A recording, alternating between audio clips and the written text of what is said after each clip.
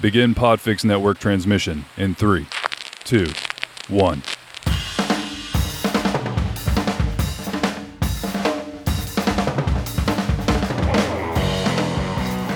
Hey everybody, this is former WWF Light Heavyweight Champion Gilbert, brother, and you're listening to the Greetings Guild Podcast.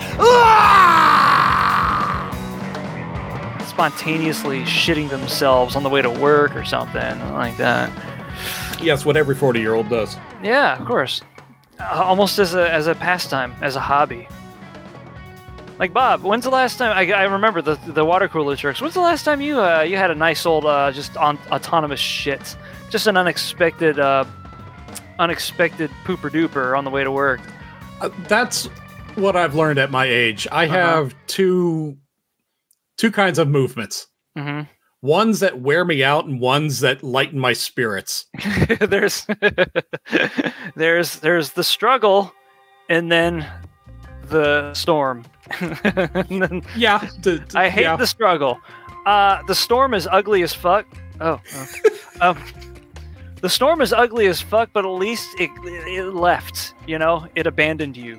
Well, it's the kind of turds that just brighten your day.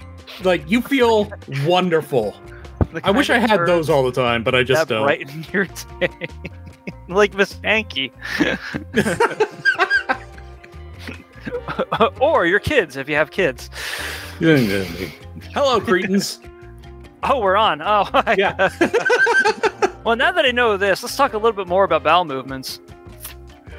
He is Corey, I am Bob, and we are just by ourselves tonight. For the Cretins Guild podcast, we are part of the Podfix Nation, Podfix Network, podfixnetwork.com. Check them out. Check out all the other shows. I'm not going to repeat them because Corey's going to hear something different and repeat something vulgar.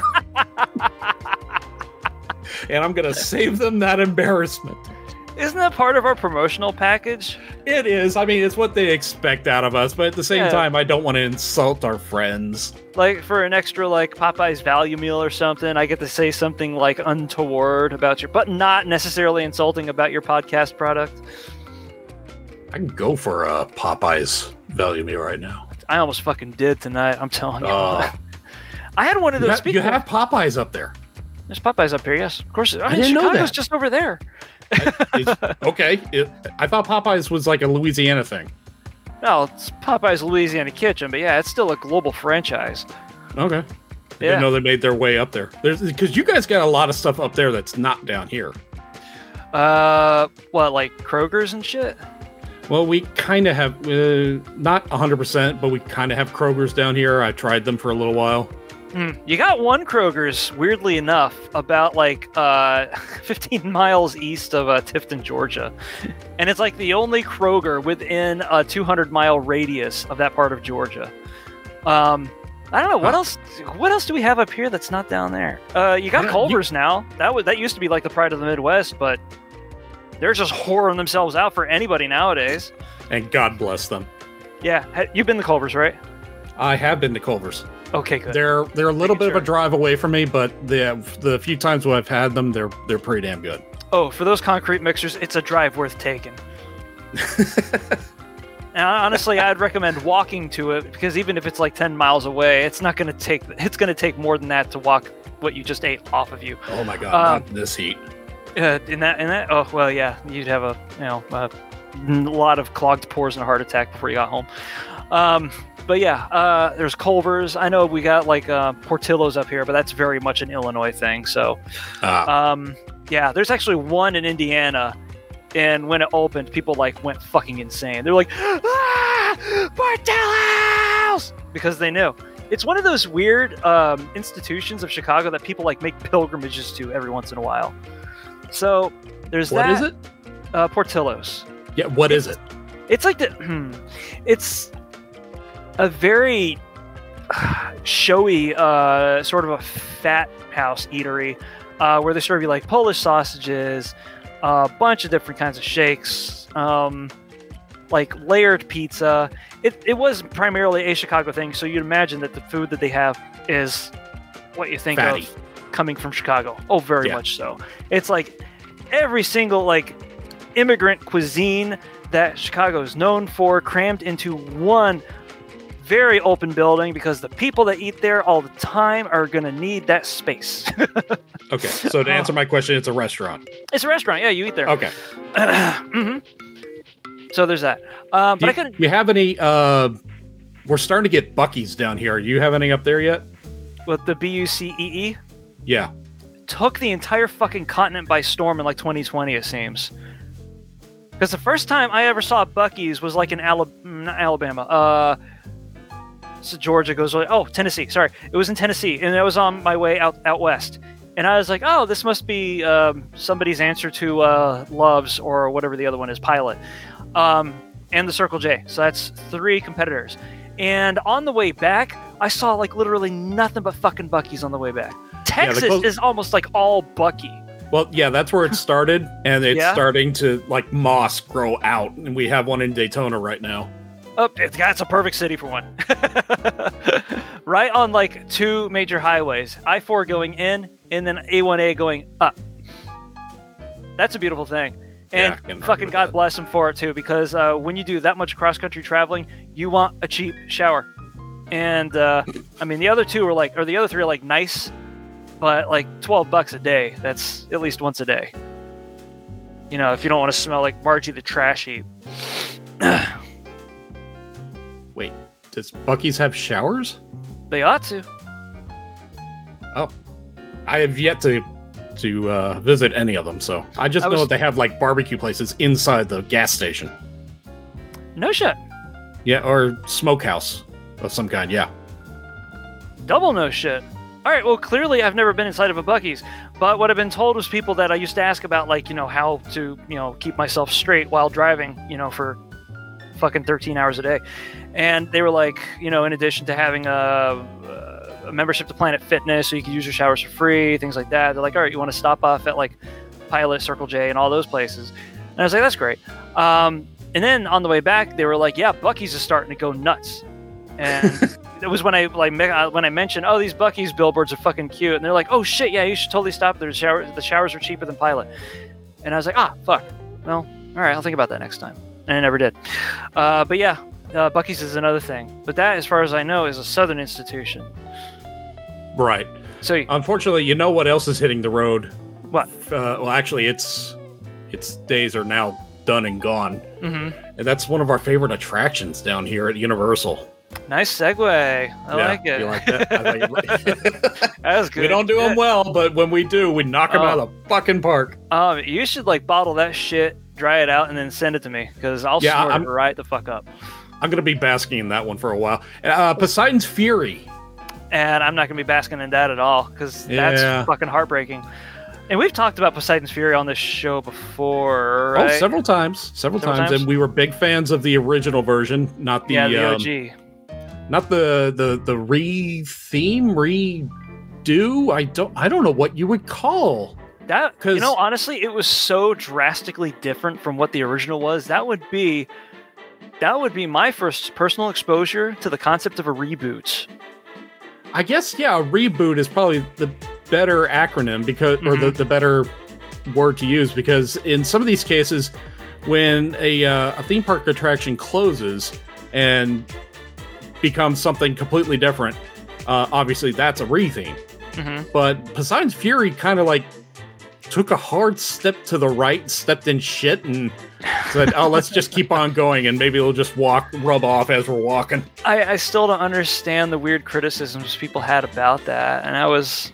About the original run? About the original one. That was just an absolute marvel of, like, entertainment technology, and I guess the CG might have worn thin over time, but, like, it wasn't only, like, a year and a half that Islands was open before they decided to gut it. Yeah.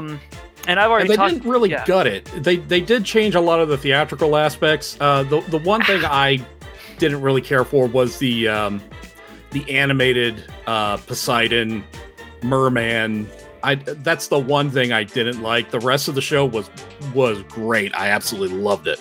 Okay, all right. Well, the one thing that killed me is that they changed the ending. There was no reason for them to do that. Oh, they completely changed the final show, and I mean, they gave it a whole new villain, and Poseidon went from being the villain to the hero. Yeah, I made the same face. But the coolest thing about the ending, and I guess the spoilers won't matter at this point, was that you actually start the entire show in the concourse that you had to walk through in order to get to the auditorium, and they accomplished this by having a fake concourse. Underneath the audience that sprang up when the entire auditorium went dark, and it happened within the span of like 3 to 4 seconds. Fucking crazy. Like, especially if you saw it the first time. You don't remember, do you? What are you talking? Are you talking about in the pre-show? Okay, so in the pre-show, you know how Universal does their thing where they stage the audience before they enter the auditorium. Yeah. Right? So, like, the classic example of this would be in Despicable Me. They have, like, a little show on those little screens that surround this big atrium sort of a thing. Yeah, the pre-show. Yeah, people get juiced up, and then, they're all hyped for the show, and then they get led in through the 3 sets of doors. So, there was a concourse that did pretty much the same function before the Poseidon's Fury show, and what it was like this big blue kind of like a temple facade, and the host of the show was like an archaeologist or some silly thing. Yeah, he was an old man who crawled out of a hole in the side and come down a ladder, and he would give you the whole spiel. Right. And unlock the temple gateway doors, and that's where you'd walk into the main showroom. So the gateway is but after you walk through the gateway, do you remember what happens then? What happens then? You mean in the gateway? That's where the rotating water stream is. The big water tunnel, right? Yeah. Okay. Yeah, that never changed. That was always there. Yeah, of course. So after you go through the water tunnel, then you're in the atrium or the auditorium, and then the show happens. Blah, blah, blah. And then right after the show's climax, the big water war or whatever the fuck it was. Yeah. Everything goes dark. It all shuts down, and then when lights come back up again, you're back in that atrium in front of the temple door. And the first time I saw that, I was like, ah! Yeah, it was a little jarring the first time, but nothing comes from underneath. It's a giant screen that comes down. Oh, so then it was like. Oh shit! All right. So I thought I read somewhere about how they accomplished that effect, but it would have been like a long ass time ago too. So it was like just something that came down from the ceiling. Yeah, it was a giant screen that they blind you with light, and then they turn off all the lights, so your eyes they're not adjusted, and in the darkness, that's when the screen comes down, and it looks exactly like the gateway that you came through to get into that room. Yeah. But it was funny because like when they restaged it, or when they rebooted it or whatever, you went through the temple door, then the water tunnel, and then you were in front of that thing again. And the first time I saw this, I was like, why did you do this? Then because go ahead. The re-theme that I just went on it right before it closed, and I remember we did the pre-show, we went through the water tunnel, and then we walked into the giant auditorium. I don't remember there being the screen in front of us to start that show. Well, they must have like thought heavily about that then, because that was like my first impression of the rebooted show, was them like giving the ending away as soon as you got in the auditorium. And then they kind of like reverse ended it where like the lights would go down, and then I guess the screen went up. I thought it just dropped, like there was a false floor or something, but and then the show would begin proper. And by proper I mean the two non-luchadors waging unholy war against each other on top of a bunch of now totally flat-looking water curtains because they did away with the CG completely. And the villain on the reboot was so horrible. You know what it reminded me of? The end to Masters of the Universe, the movie. Even that, based off the animated show, had more creative thought in what they put. Like the name of the villain was Lord Darkion. Really? That's the name you guys went with? We didn't. There's like Greek mythology is loaded with heroes and villains. Greek mythology is almost exclusively 88% villains. Yeah, they're all it's characters. It's like strictly characters. And depending upon what story you're hearing about, that character can either be like, a bastion of magnanimity or a complete like a raging douche. Zeus was usually a raging douche, but he had at least one or two hero stories. As far as I can tell, Hercules was like really the only pure hero in the entire. I don't know. Yeah. I mean, he had a lot to deal with. he did have a lot on his plate. His stepmom kind of fucked him. Yeah. Metaphorically, all the not proper. Right. Yeah. No problem. Although that was going on a lot in Greek myths. Of course, yeah. There's no boundaries in Greek mythology, so it's like, why'd you have to make up an asshole? Here's literally a bouquet of assholes for you to pick from here. Yeah. and if you had to stretch, that selection a little bit, I mean, they made Poseidon the asshole in the first iteration. For the most part, he was kind of like one of the more tragic members of the Pantheon. But guess what? He could still be a little douchey sometimes, and he decided to pick him on his worst day. And it didn't really make sense to have Poseidon as the villain and Zeus was the hero, and they're fighting each other. It's like, this makes absolutely no sense, but I'm here for it. Yeah, I mean, that was fine. They could have just workshopped the premise a little bit, but it made sense. I mean, it was called Poseidon's Fury. Either Poseidon has to be furious at somebody, or you change the name of the ride. Yeah. And, oh, man, can we talk about the facade on the outside of the attraction? I'm kind of brainstorming something here. Poseidon's party would have been a pimp-ass bash. It's too bad they never... It sounds like a political party. Okay. The Poseidon party. Poseidon's hoedown. Something like that, maybe? Hoedown? Poseidon shindig. Poseidon shindig. Oh yeah, sorry. The facade was always class too. Yeah, you're right. It looked like a giant Colossus statue had been broken apart. Yeah, and I kept thinking about that one set piece from Lost. Whenever I walked by it, just a foot. Yeah. But that was one of the coolest things about the Lost Continent is how mired in antiquity they made it look like. You just crossed the bridge from the psychedelic waffle land that is Seuss Landing over into something that you could at least feel like you discovered because it wasn't an already established IP, and they did so well with constructing all this those fiberglass mammoths and shit, especially contrasted against Mythos that was right across the lane from it. It was very, very tangible. Oh, one of my favorite parts of that park, and there's a lot of fun to be had there. I don't know this for sure, but I'm willing to bet that's probably the death knell of the Lost Continent area of islands. They're probably going to have Harry Potter just take over the entire area now. The whole thing's fucking done, which sucks because, like I said, I like that part of islands. Most of the original bits of islands are still the parts of the park that I look forward to seeing the most. And it's going to be a real bitch to see it leave. Yeah, with Sinbad stunt show, that was gone, and Flight of the Whatever is now part of Harry Potter. Yeah. Basically, Flight of the Griffin, I think, wasn't it? Yeah, yes, I think that sounds right. Now it's Hippogriff. So, they didn't have to change that a whole lot, really. Just change some of the facade and put in animatronic, and hey, we're good. Yeah. So Lost Continent now is just Mythos and the Talking Fountain. That's over by where Sinbad used to be. And that's not enough to keep a whole land going. Yeah, no matter how many banners you hang up about it being the greatest restaurant in theme park history. Talking Fountain's on its way out. Although it's gonna be really interesting to see what they replace Mythos with, because that's prime real estate as far as, a phony environment is concerned. Sorry, I just saw a couple of gremlins blast by me. Oh. Hey. Well. As long as they were just running by and not farting by, crop dusting the area. Oh no, that was earlier. Oh, okay. Yep. Mary says hi. Hi, Mary.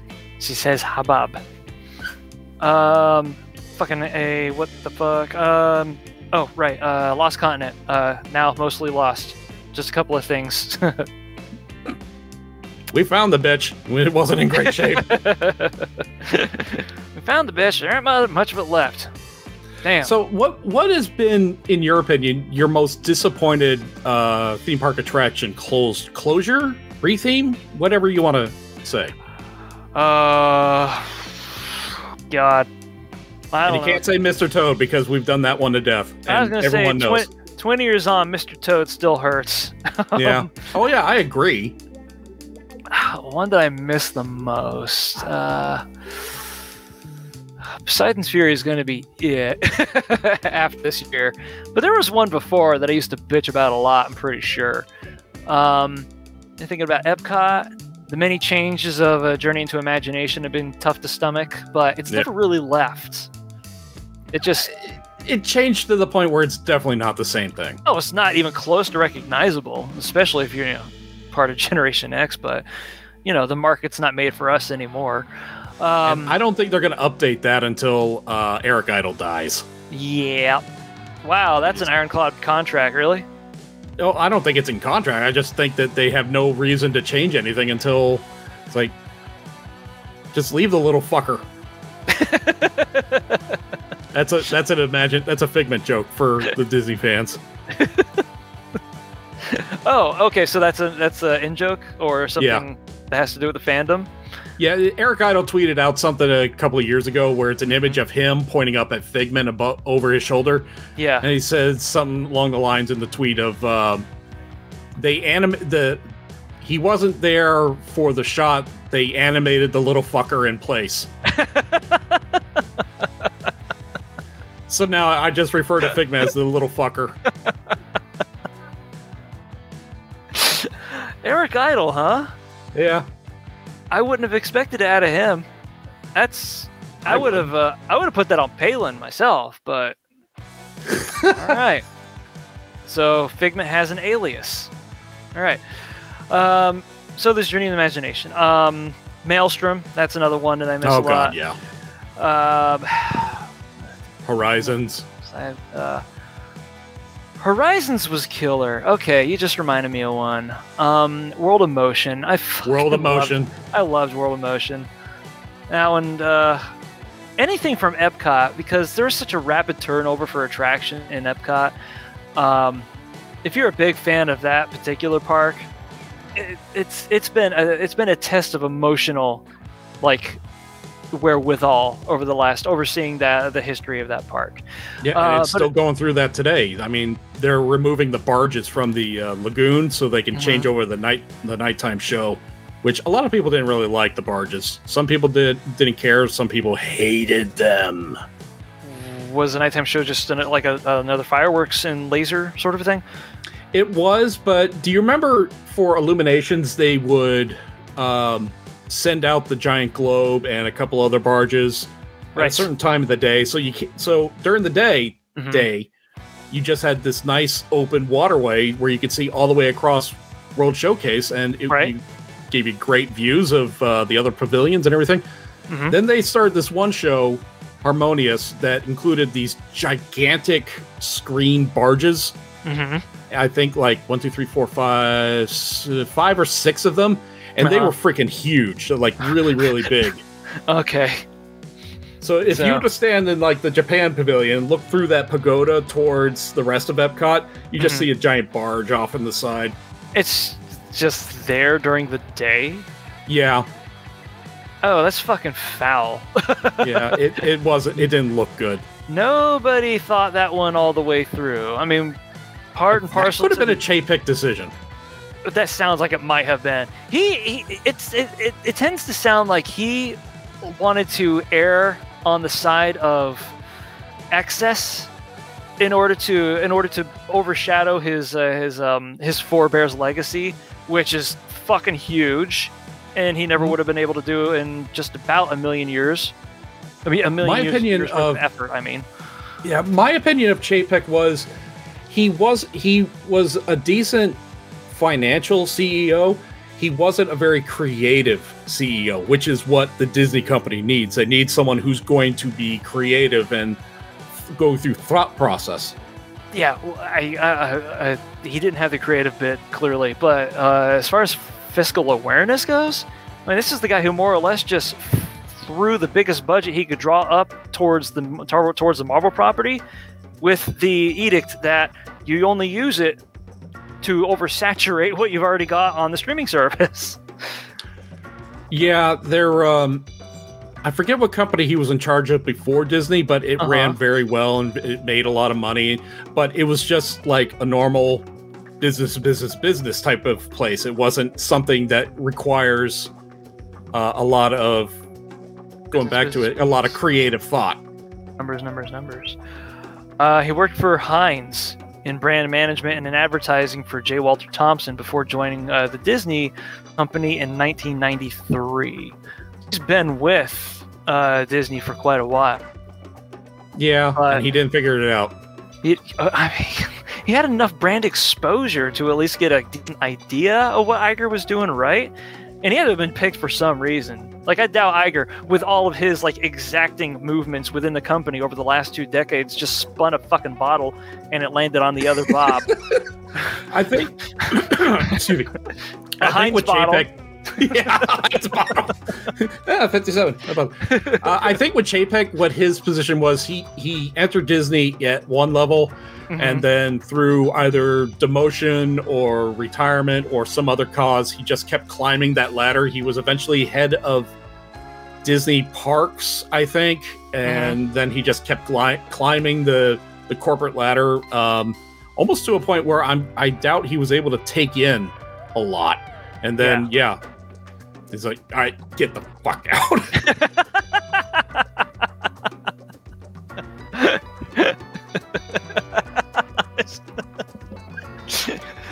Bob Iger walks back into the Disney boardroom, complete surprise to all of the investors. And he has his own entrance music, and then somebody runs up to him and gives him a microphone. With pyro. The Bob has come back to Orlando. And Chapek's on the other side of the table in the in the CEO's chair going, just shaking his head, doing very Vince McMahon-ish. Yeah. Like classic Triple H heel movements, just like. Anyway, sorry. So yeah, that was Chapek's moves. I'm trying to see. While we were talking about that, I thought of an attraction that squarely fulfills the definition of an attraction that I have been missing and will probably continue to miss, and it'll probably be one of the last fucking things I think of, like on my deathbed. And it's going to be the Adventurers Club. But oh my god, I'm pretty sure we've talked about the fucking Adventurers Club before. But we can talk about it some more. I don't mind. Not to paraphrase Will Turner from a conversationally appropriate topic. Perhaps we could talk about it once more.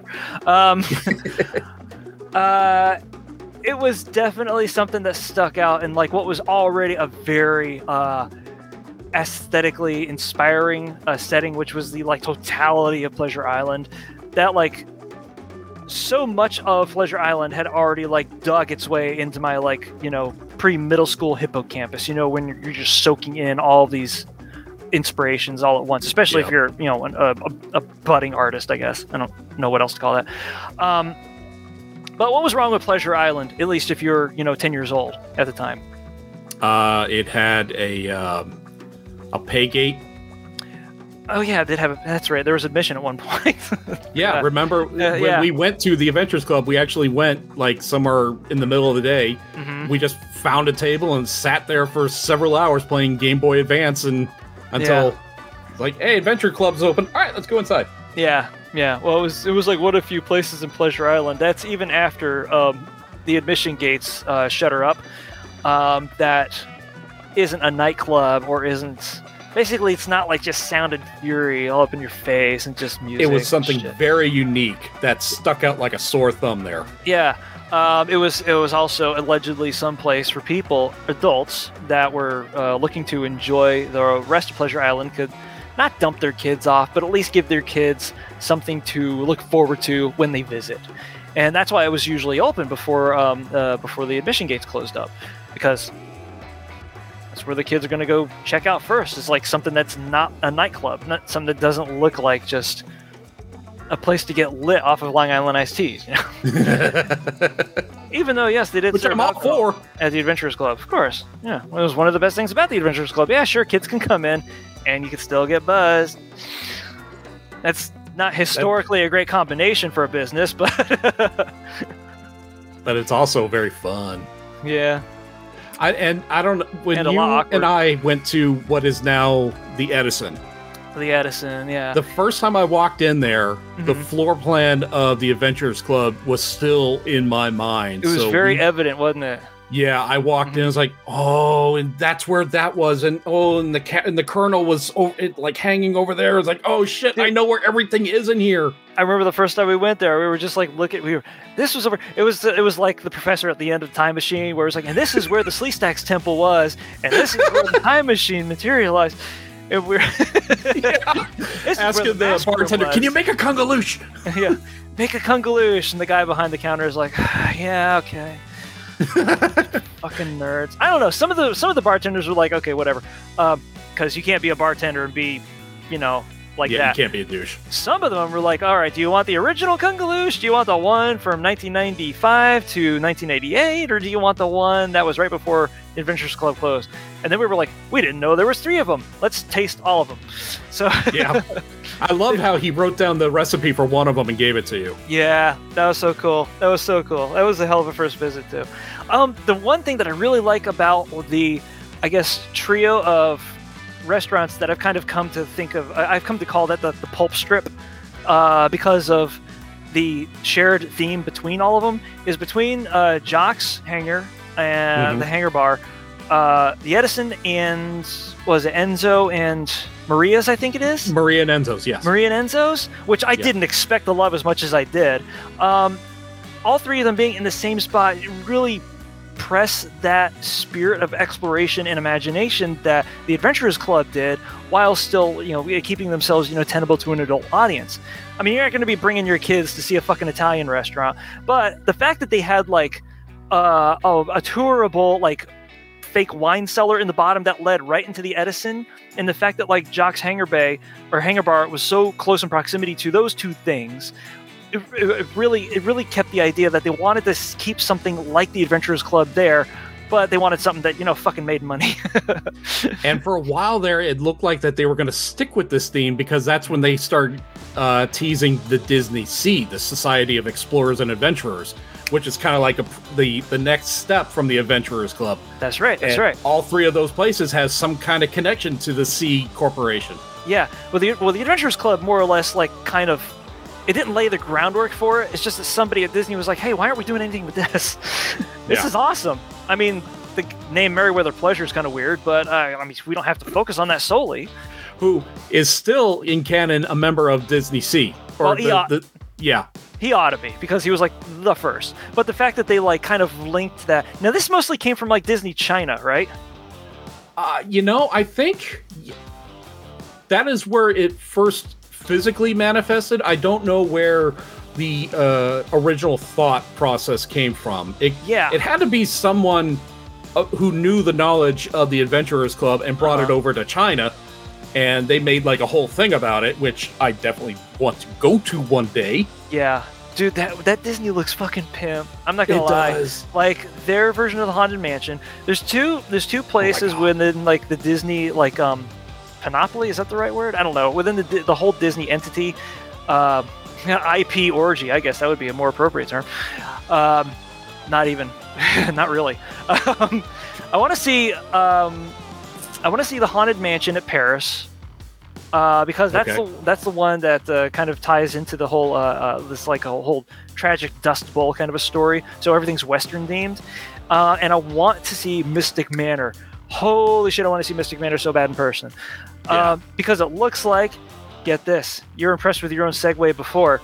It looks like they took what was innovated with Poseidon's Fury, but only brought so far, and then they just ran the rest of the way with it. And they're like, no, you guys are not pushing this Poseidon's Fury technology far enough. We're going to do that because we've got Disney dollars in order to do so. Like every single time, like I have to watch that video at least once a year. The one ride the ride-along video? Yes. Just to see that, like, just to make sure that I like didn't imagine something as like fucking crazy inventive as that ride is. I get this confused with the Tokyo Disneyland, but it's one of those two. It's either the two in China, or the one in China, or the two in Japan, that is just Disney name only. They're actually owned by the country that they're in. Weirdly enough, yeah. Well, it'd have to be China because Mystic Manor was conceived to avoid the whole dead people thing. Remember that? Yeah. Yeah. Yeah, they have a thing about spirits that they're not really comfortable with. No skeletons, no ghosts, but you can have a monkey and some floating suits of armor and shit. I guess that's fine. Yeah, mystical stuff, go nuts. Yeah, sure. We got that. We got that in spades. Sure. It's vague enough. We can get away with it. Whatever. But the whole living set idea behind the ride, and the fact that there are no transitional spaces from one point to the next. Like it's all one liminal space that doesn't function as a liminal space. Yeah. Wait, I'm sorry. Strike that. Reverse it. You know what I mean? I do know what you mean. You know what I mean. Okay. And I think what ended up happening was some Imagineers from over here went over there. They looked at everything. It's like, we could do this. We could absolutely do this. And that's what they made. It inspired the way that Mickey's Runaway Railway at Hollywood Studios. Still really want to see that too. It's worth the visit. Yeah. It's worth the visit, and it's worth that ride going away too, because it's a great movie ride. There's a lot of people who love that ride. That was a big favorite for a lot of people. Well, I think it showed its age eventually. That's the thing. I'm a big time cinephile, but the thing is that they kept showing fucking aliens, and I was like, dude, so many more movies have come out since then. Now, if they made it like a quarter decade refresh or something, maybe it could have stood the test of time. Because, like I said, as like a celebratory exhibit, it was fantastic. It's one of the reasons I miss the Hitchcock show over at Universal so much. Oh my god. And when the horror makeup show goes away, it's gonna at some point. When it goes away, man, I'm gonna be crying like the same kind of bitter tears. But I will. Okay, I'm not gonna say I'm gonna protest. But man, I am gonna be so disappointed if Universal closes. It's one of two last first day attractions. It's not only that, but it's one of the last attractions on site that reminds you of what the theme park was supposed to be, which was a living studio. Yeah, because that particular attraction, it went through refurbishment, retheming. Some revisions, because, jokes age. Yeah. But for the most part, like, dude, I keep telling the story to people who don't ask, because, that's the best time to do so, that I actually met the original Mark James at one of the commissaries backstage when I was going to Dave School. Oh, cool. And I didn't want to be an asshole about it, but I didn't know how to do it because I was fucking starstruck as hell. Like, I got more starstruck in front of this dude than I was in front of seeing Jerry Lawler at Coliseum of Comics that one day.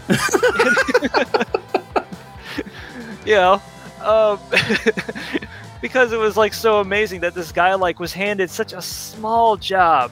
Like, he's not like the people that like they experience his work on a day-to-day basis aren't going to be like anywhere near as like monolithic as Jerry Lawler being seen on cable television, which is a funny thing to say nowadays. But but this guy, yeah, I remembered him, because he's like a part of that sort of like a growing up period, and I was literally right behind him, and so me trying not to be a douchebag, but I was like, hey, do I recognize you from something? And it was like, I felt like an ass as soon as those words came out of my mouth, because where else would I have recognized him from? The one gig that he has had for his entire life. And this is what he does. He does the face. He goes like this.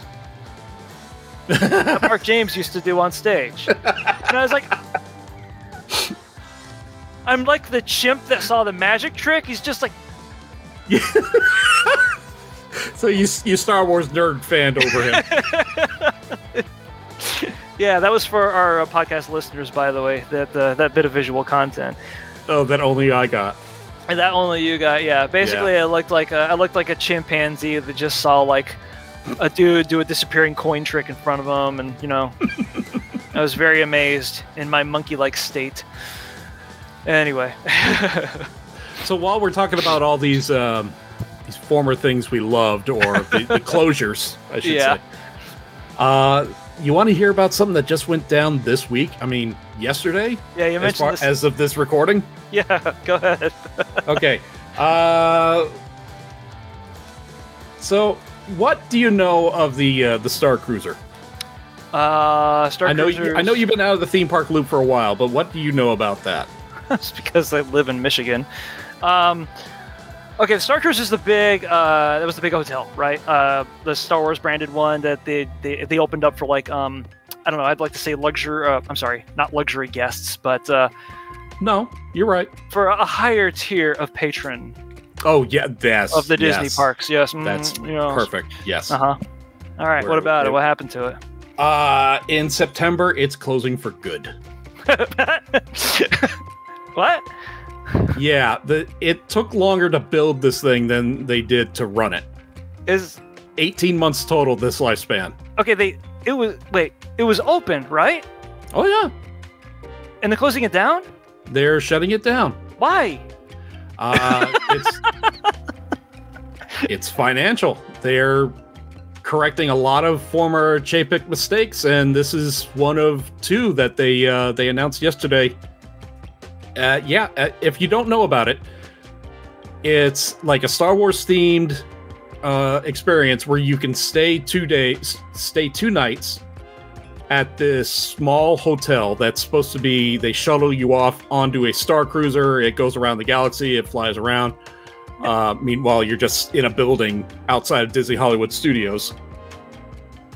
And it costs $5,000 for a stay.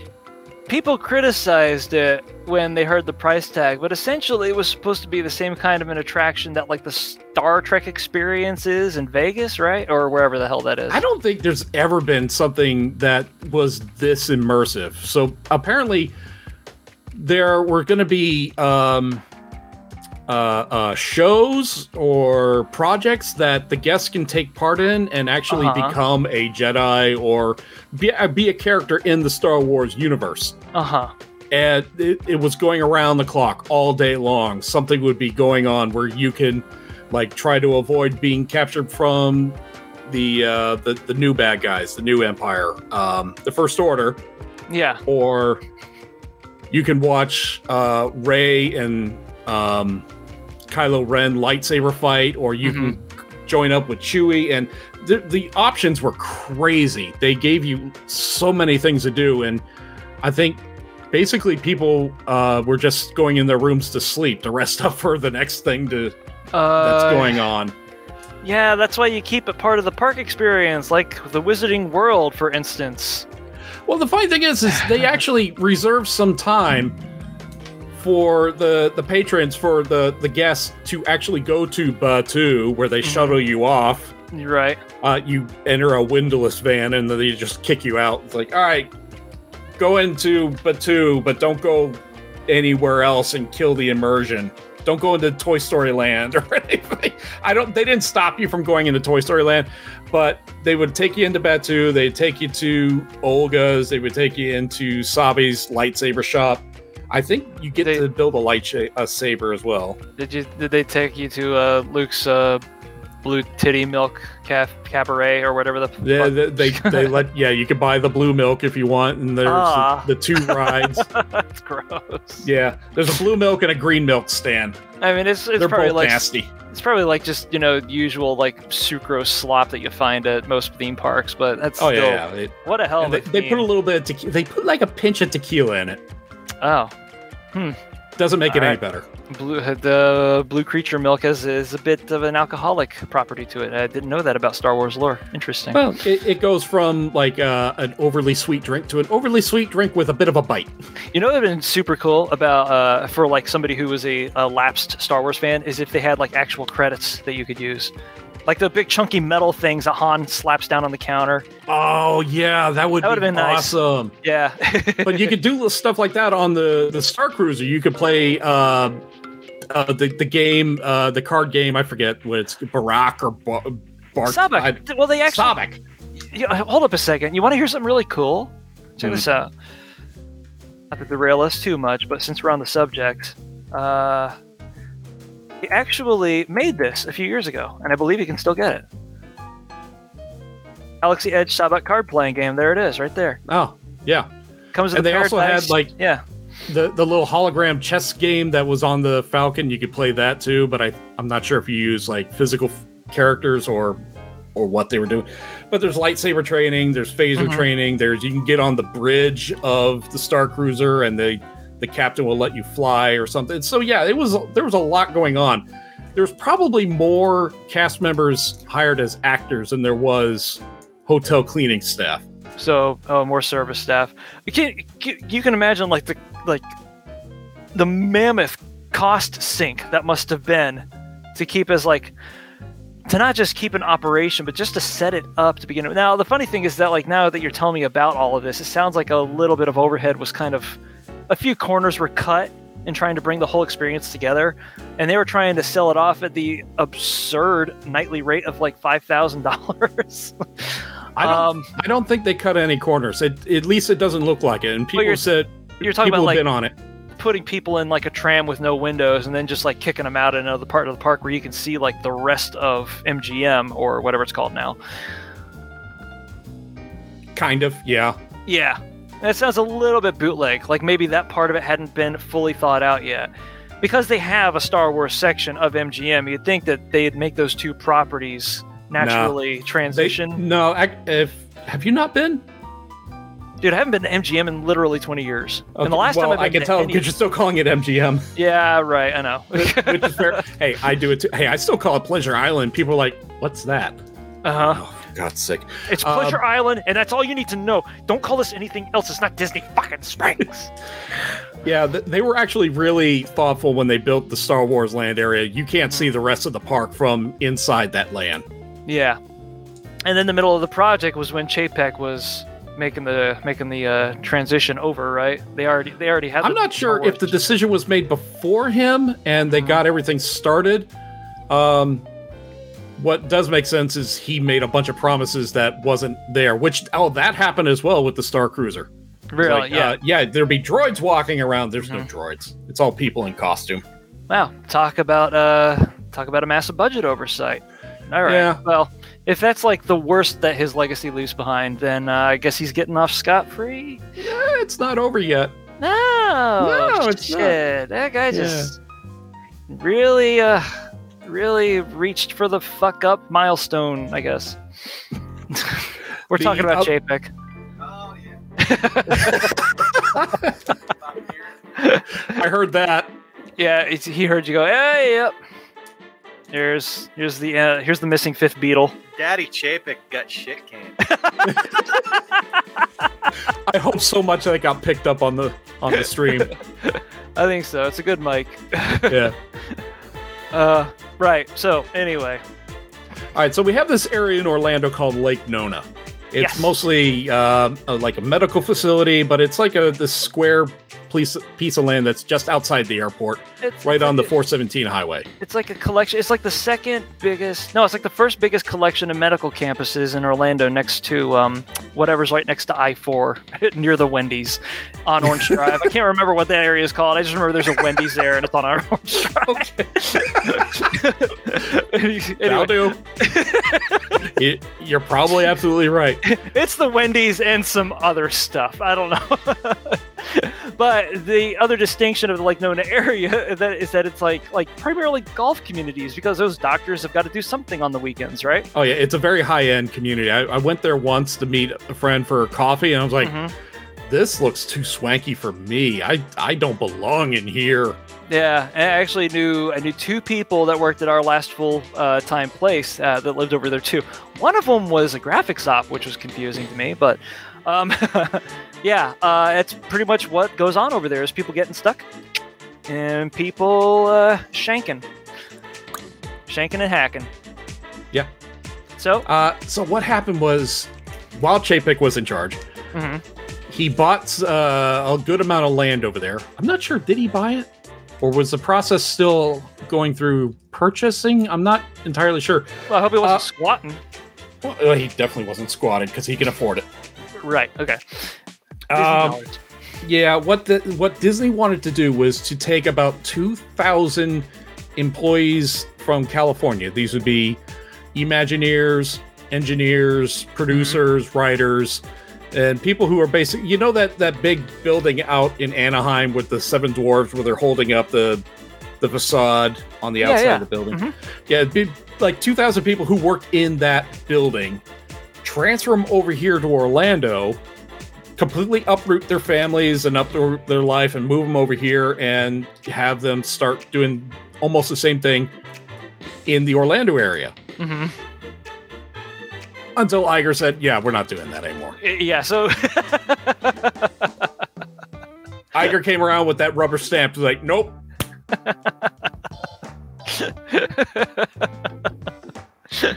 I'm glad you said rubber stamp, because that metaphor could have gone somewhere else, like, quite rapidly.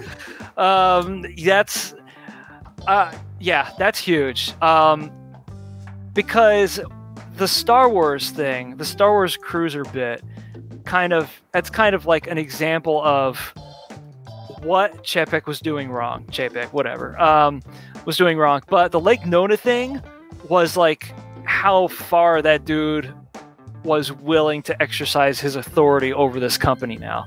Because when somebody tells you, hey, we're enjoying our weekend at Disney. We're having a whole lot of fun here. Why don't we fucking go take a look at Lake Nona? For one thing, pending that you know what Lake Nona is before you show up to Orlando, and you're probably more of an Orlando nerd than you are a Disney nerd, if that's the case.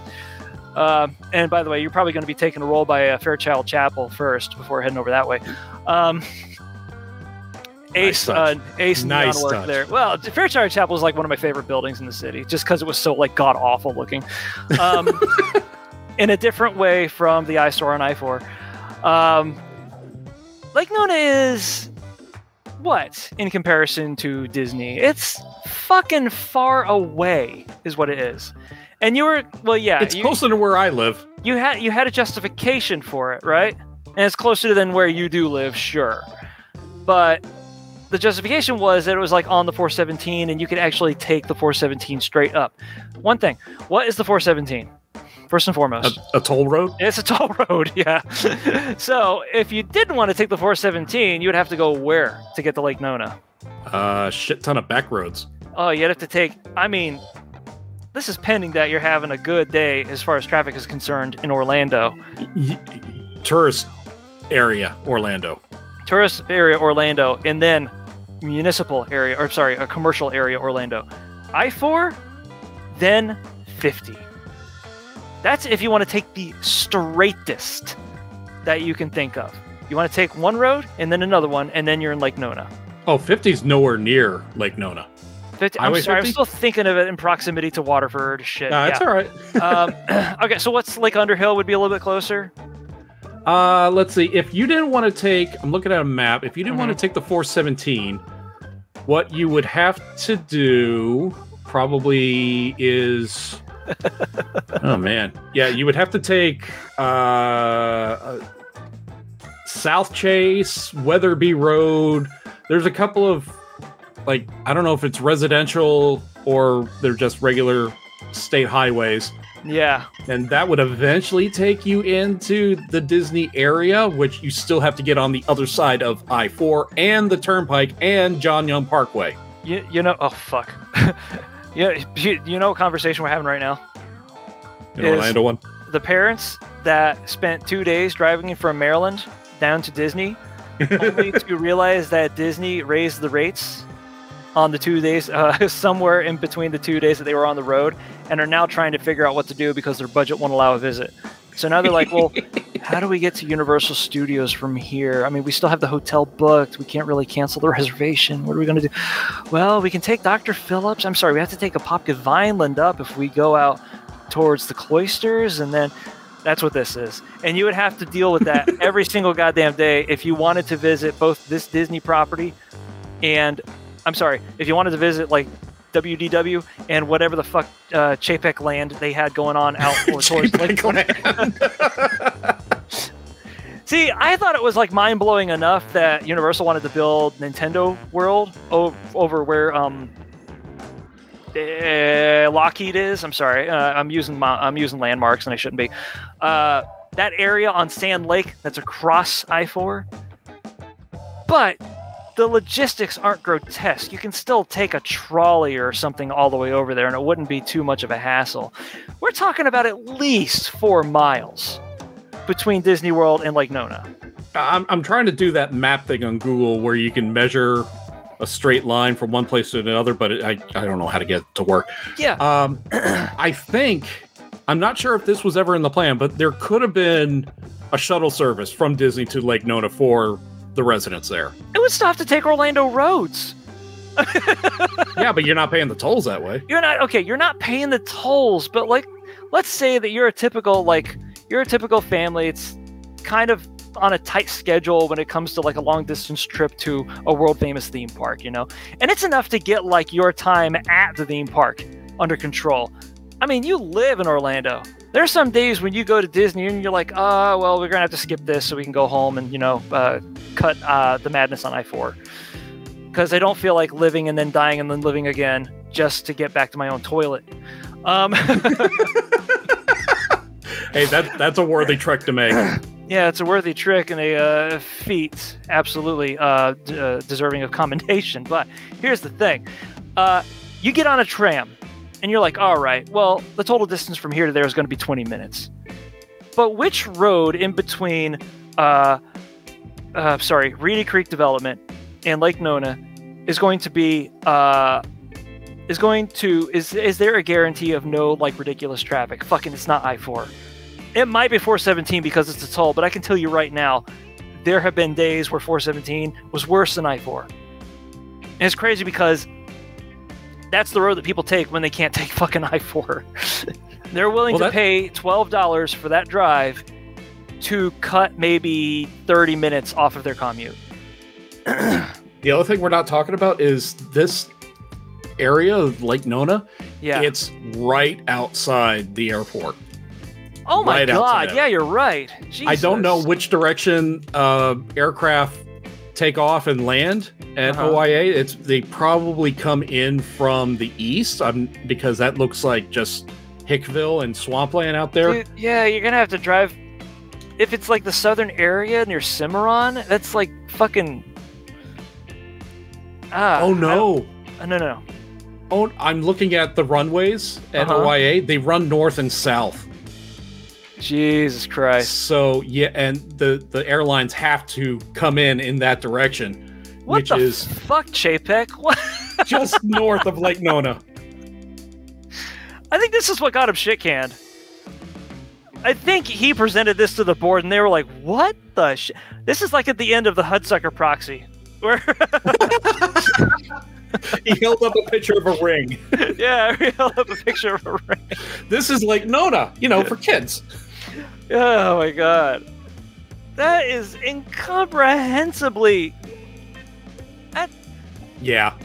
You know what I really feel bad about is because this started going down, I think, 2 years ago? Yeah. Or before the pandemic, something like that, where they started notifying people, it's like, hey, we're going to move your position out to Orlando. And I'm sure there's a few people who's like, I'm not uprooting my family to move across the country. I quit.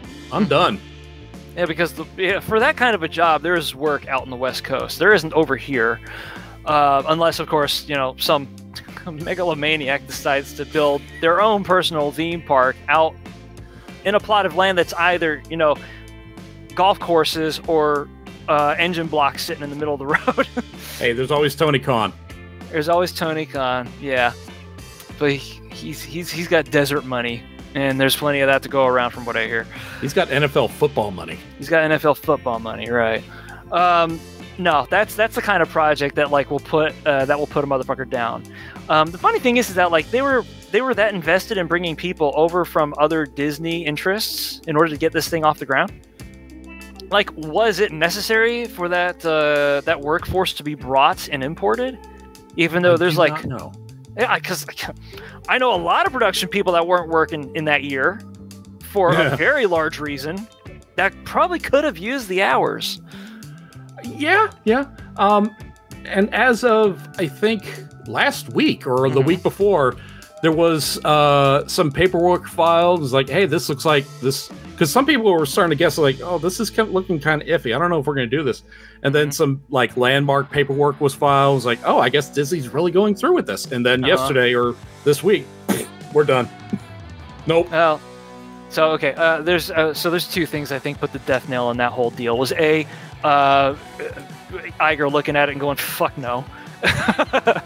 B, the resistance from, shall we say, the local governments. Probably now, that was my very first thought. That it's like, oh man, this has got to be politically related. Yeah. And with some discussions I've had with some people today, it does look more like it's a financial decision. Now, at the same time, I'm pretty sure my taxes are going to skyrocket in the next 2 years or so because of this goddamn infighting. Yeah. So probably that's why, if anything, maybe that's why Disney's like, no. Well, okay, so the Reedy Creek development was established like way back in the day in order to kind of circumvent, circumvent. That's not the right term. No, you're right. Bypass. Government.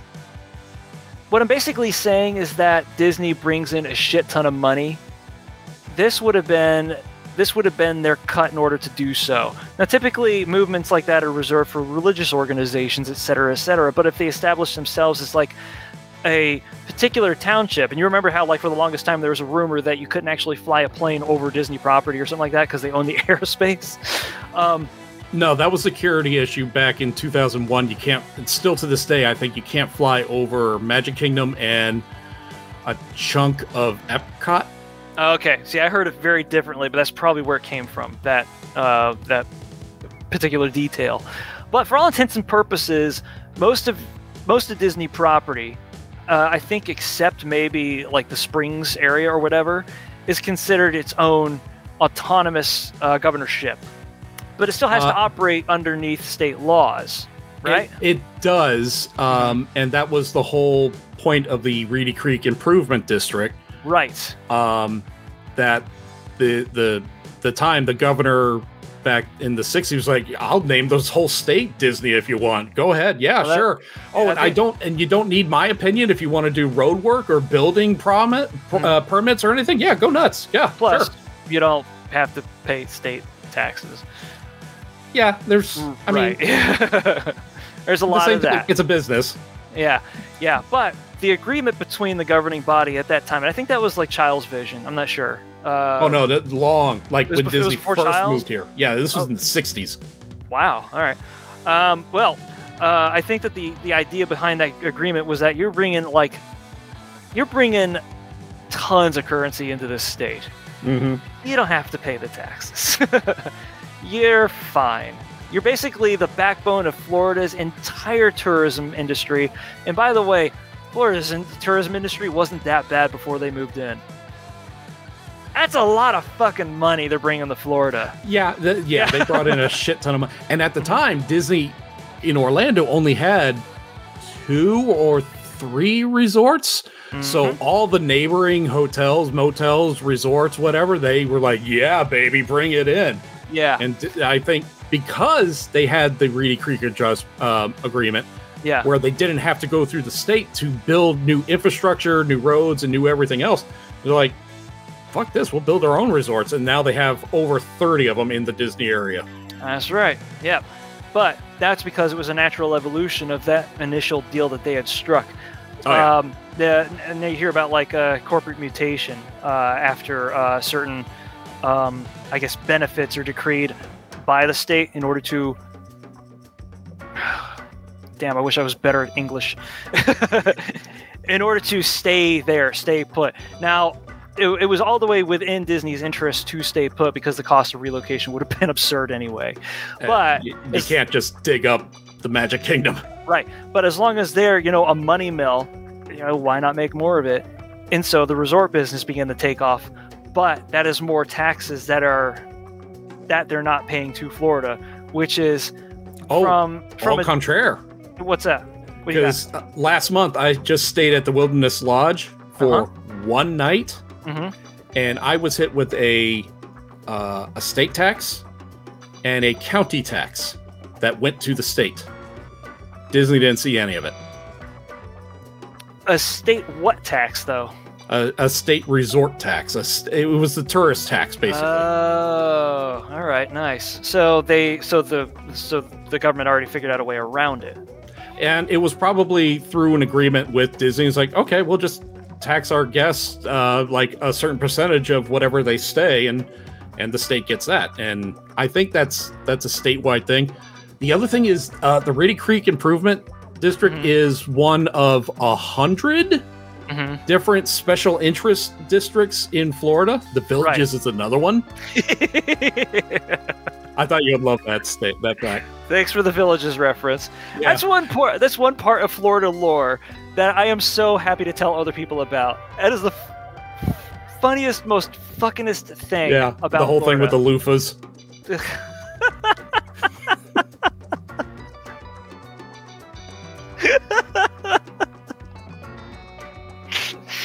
And people usually ask me, what is it, like a nudist beach or some weird thing? It's like, oh no, worse. No, you think nude beaches are weird?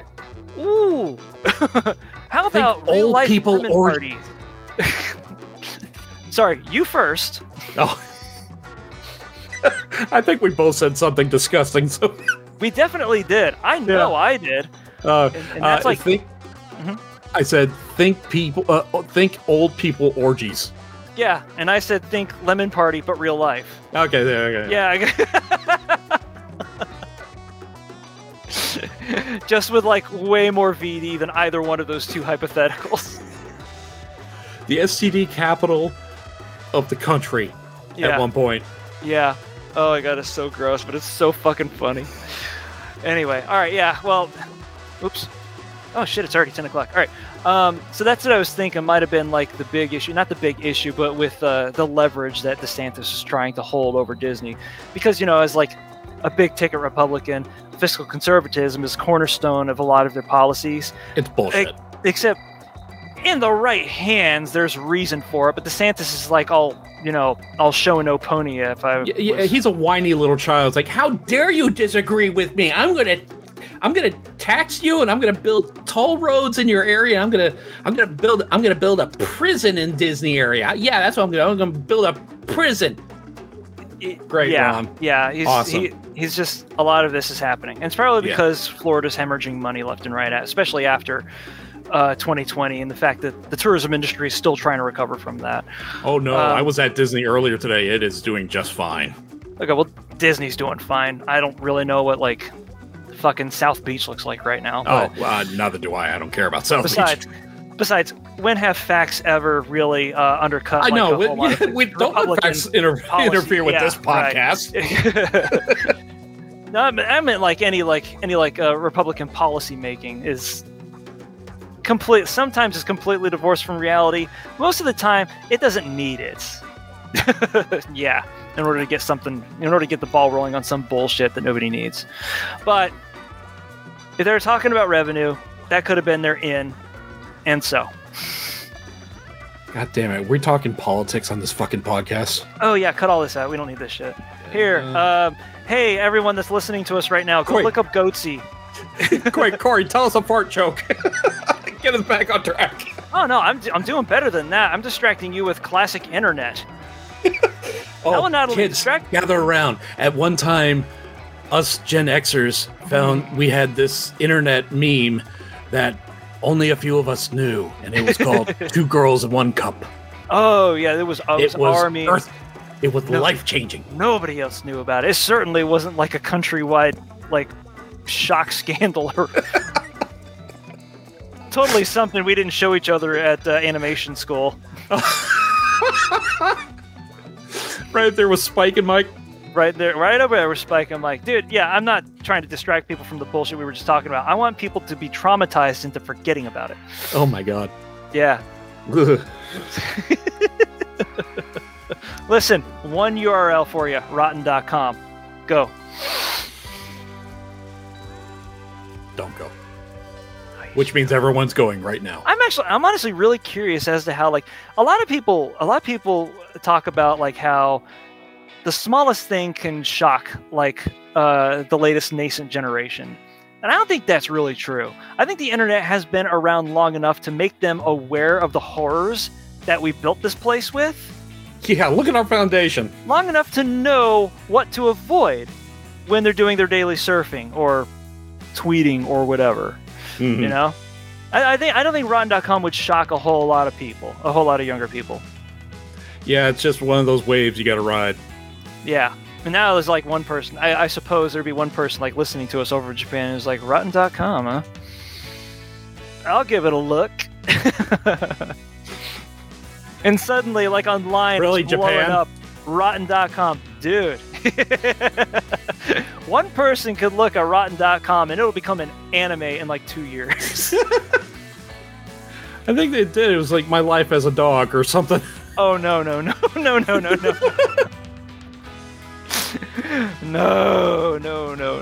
That's something else completely different. Yeah.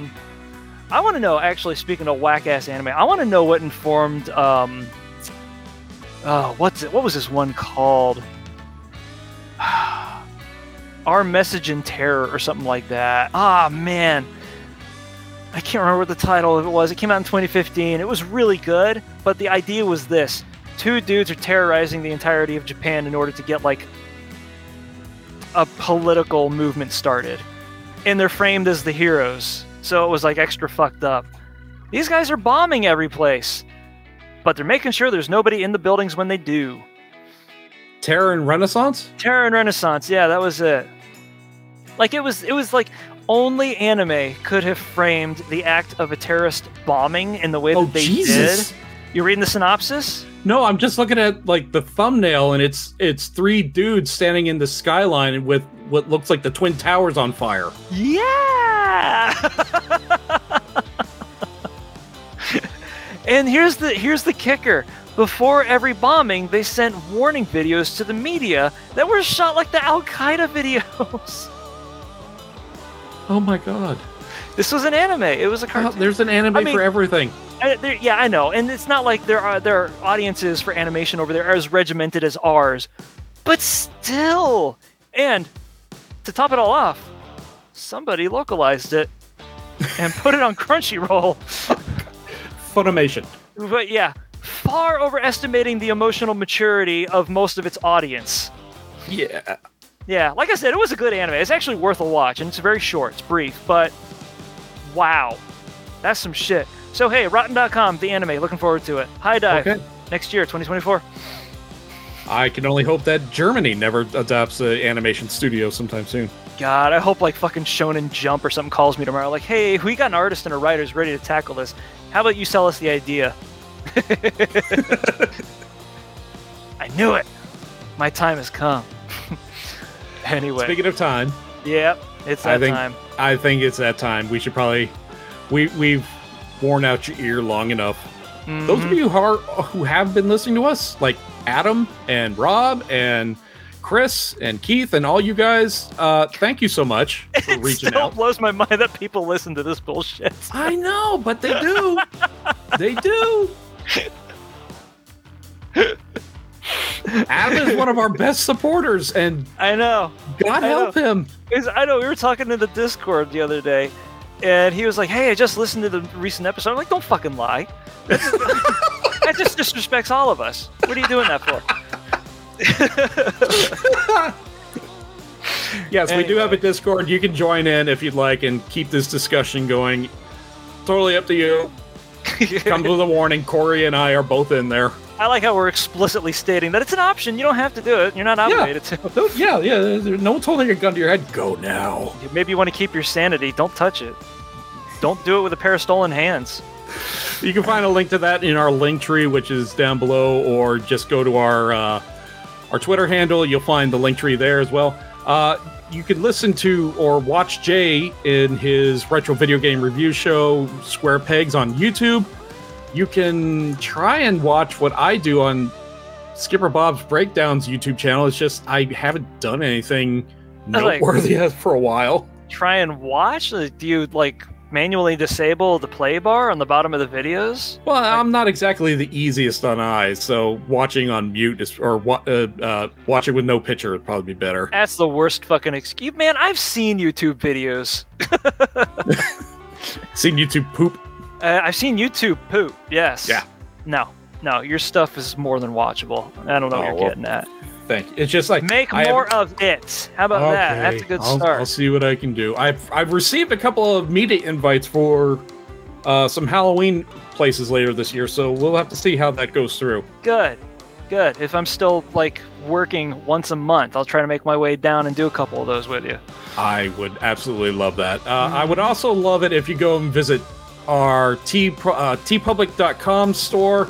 You'll find art by Tom Solo and some other stuff that I think has been banned and we just re-uploaded anyway.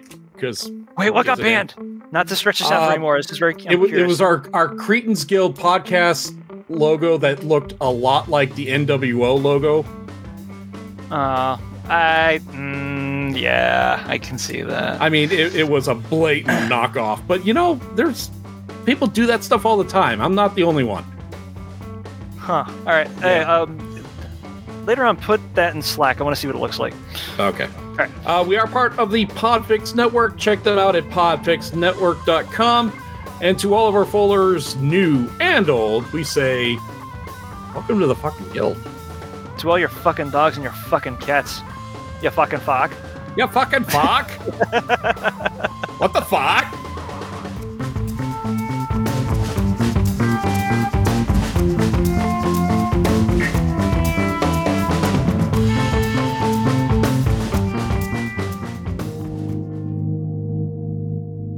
This was a podcast of the Podfix Network. You can check out more shows like it at podfixnetwork.com.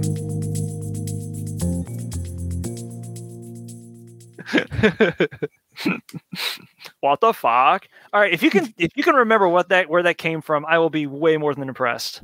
It was from your Wink TV blooper reel. Oh my god, I can't believe it. Wow, really? Yes. Nice. What do I win? My undying admiration, I suppose. Oh fuck, I had that before the day started. That's worthless. Aw. But not to me. But in context. Thank you.